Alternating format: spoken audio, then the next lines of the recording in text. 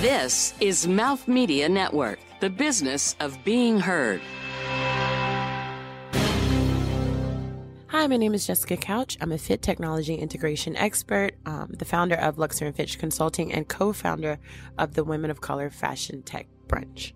What I love about fashion is that it's a part of my identity. Like, what I wear is so much connected to how I feel all the time and wrapped up in my own confidence and how I want to present myself. And I just love that.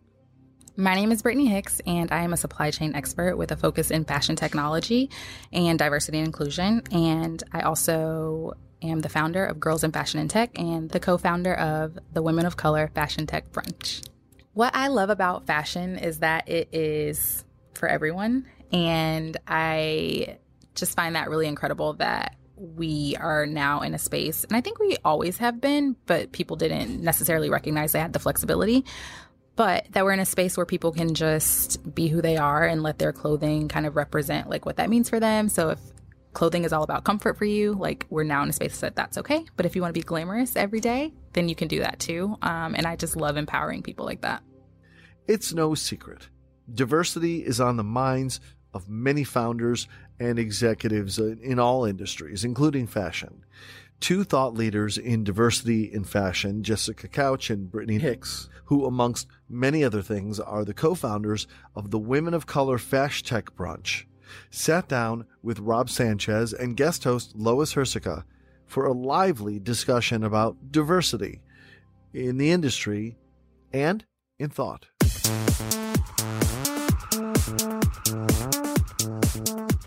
You're listening to Fashion is Your Business, covering the intersection of innovation and business in the fashion industry. Recorded on location.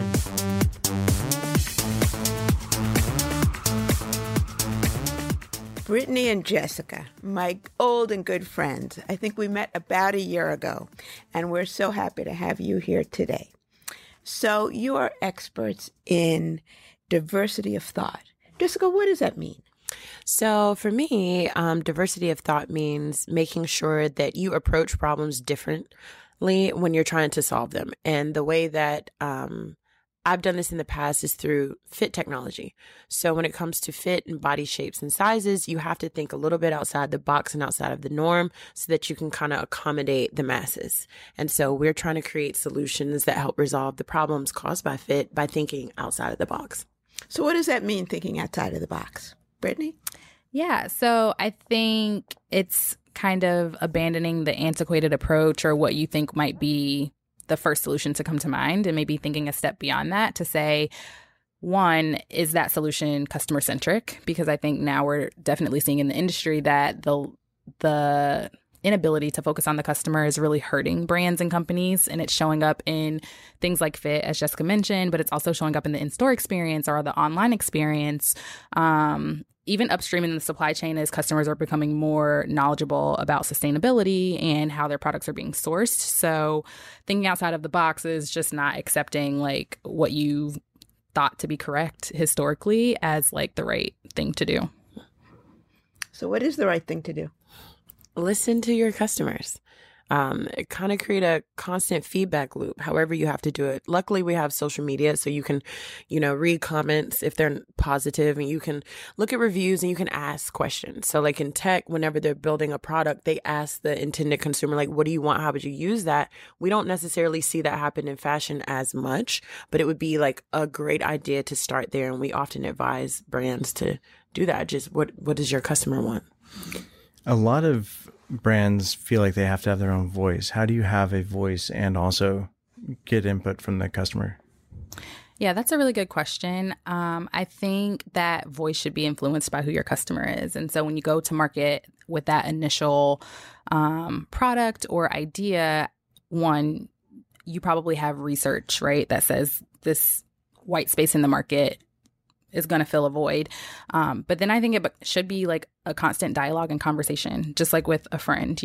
Your friends are going to influence your future decisions. They're going to help you, like, hindsight, like, girl, that probably wasn't really a good decision. Like, let's not do that again. I think that we should be using all of these touch points we have with customers now to keep that conversation going and not assume that because we're in the design room that we know what's best for the customer. I think she'll inform us as we go. And don't cast the net too wide. I think a lot of brands like want to have a voice that's for everybody. You're not for everybody. So it's better to listen and figure out who you're for so that you can go deep into that and figuring out like what exactly is our brand based on what, like, you know, what our core values are and then the feedback that we're gathering. So the way I know you is through the Women of Color Fashion Tech Brunch. Yes. Tell me about how that got started. So actually, funny story, Britt and I actually met on LinkedIn. So this is one of the times that LinkedIn mattered. And we were trying to network, and we found it very difficult to network with other women of color in this space just because you might bump into somebody at a conference, but you're not having any meaningful conversations there, and you're not really getting any feedback, and you're sending cold emails. So we kind of talked it up. Mm-hmm. Yeah, one Saturday so after a couple of messages back and forth, one Saturday we hopped on the phone, and then we were on the phone for hours and just talking about our different experiences.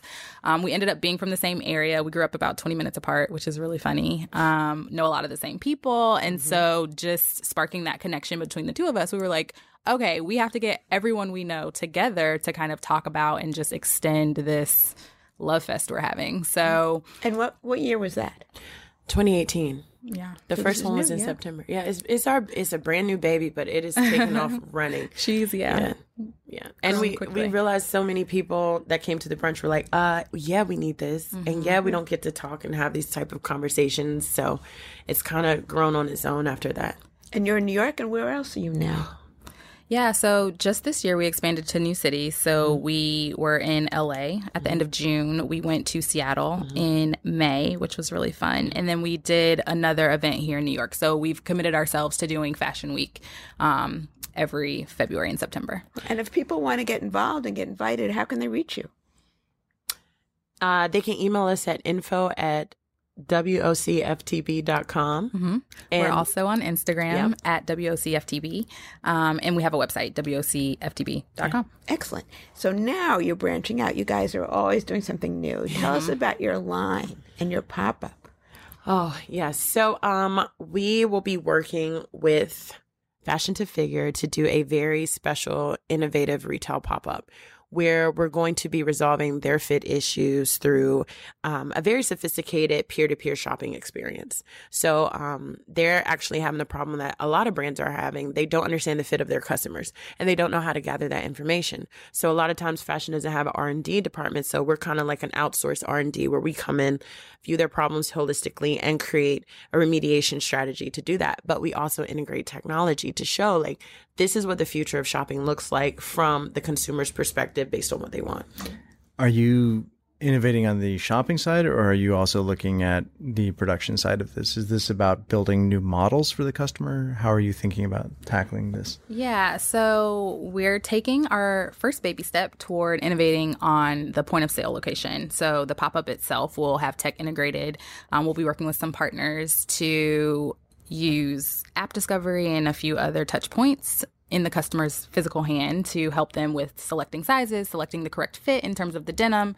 And we'll definitely share more details on that as we can.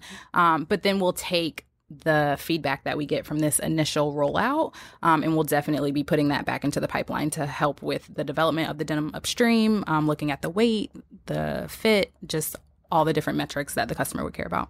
So this is denim. Yeah. The hardest thing to sell online is denim. And like years ago. Why is that? Well, years ago in 2015, when I did my thesis, I focused on denim. They thought that denim was hard to sell because of the athleisure movement. And that wasn't the case. Bad causation and correlation. It's hard to sell because it has to do with fit so much. And every piece of denim is different. So if you can't tell how much stretch it has, you're not going to trust it.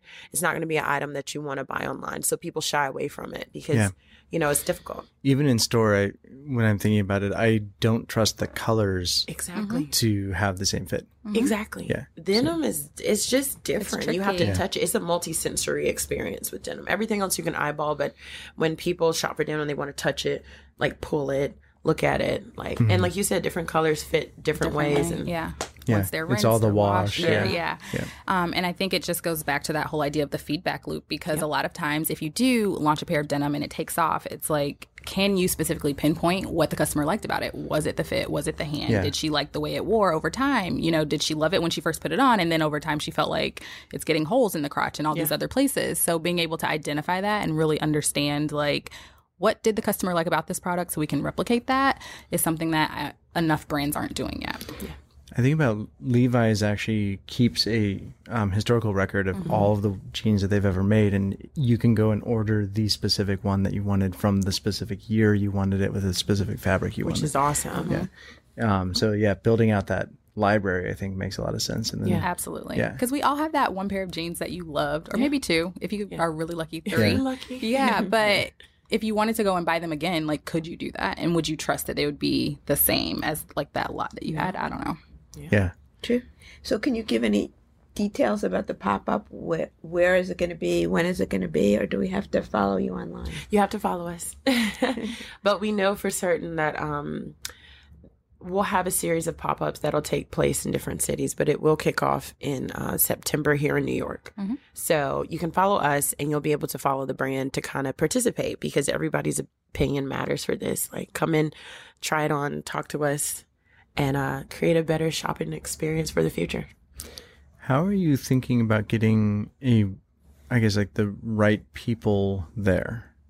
Because I think that'll matter a lot with what the brand is and what the voice is. Absolutely. Yeah. So Fashion to Figure has a very engaged customer base already. And so a lot of what they are doing right is interacting with that customer on social media. So they talk to her about size, they talk to her about fit, they talk to her about what types of items she would like to see. And they do some of this feedback looping already through influencers that they work with. So this is going that next step. Yeah, it's going to be that next step, that next iteration of really understanding what she needs and why she likes the things that she sees when she sees them online. So, yeah. And we take the conversations that people are having within their engagement group and we repeat that language back to them so that we can attract that customer. And so we can identify the right terminologies and things that they're concerned with that will draw them in. And that's what we do that's special, that I feel like a lot of brands kind of just gloss over because they think copy is just like, oh, wear this wonderful shirt and blouse. It's like, no, there's certain words that people look for that are triggers for them. And we make sure to use that language when we're trying to recruit people to participate as well as engage them. So are you then looking to take this model and move to different brands and basically make it a thing that people use in their discovery process? Absolutely. We hope to take this model and show people that this is the way shopping happens and this is the future of retail, and here's how you can integrate it and make it very custom to your own brand and whatever it is that you have going on. So we absolutely hope to replicate it. Mm-hmm. Well, that's fantastic. We're really excited to come visit your pop-up. Yay. And thank you for coming in today. Thank you for having us. This has been Fashion is Your Business, produced by Mouth Media Network. Copyright 2019. Keep in touch on Instagram and Facebook at Mouth Media Network, and find prior episodes at fashionisyourbusiness.com and wherever the best podcasts are found. Thank you for listening.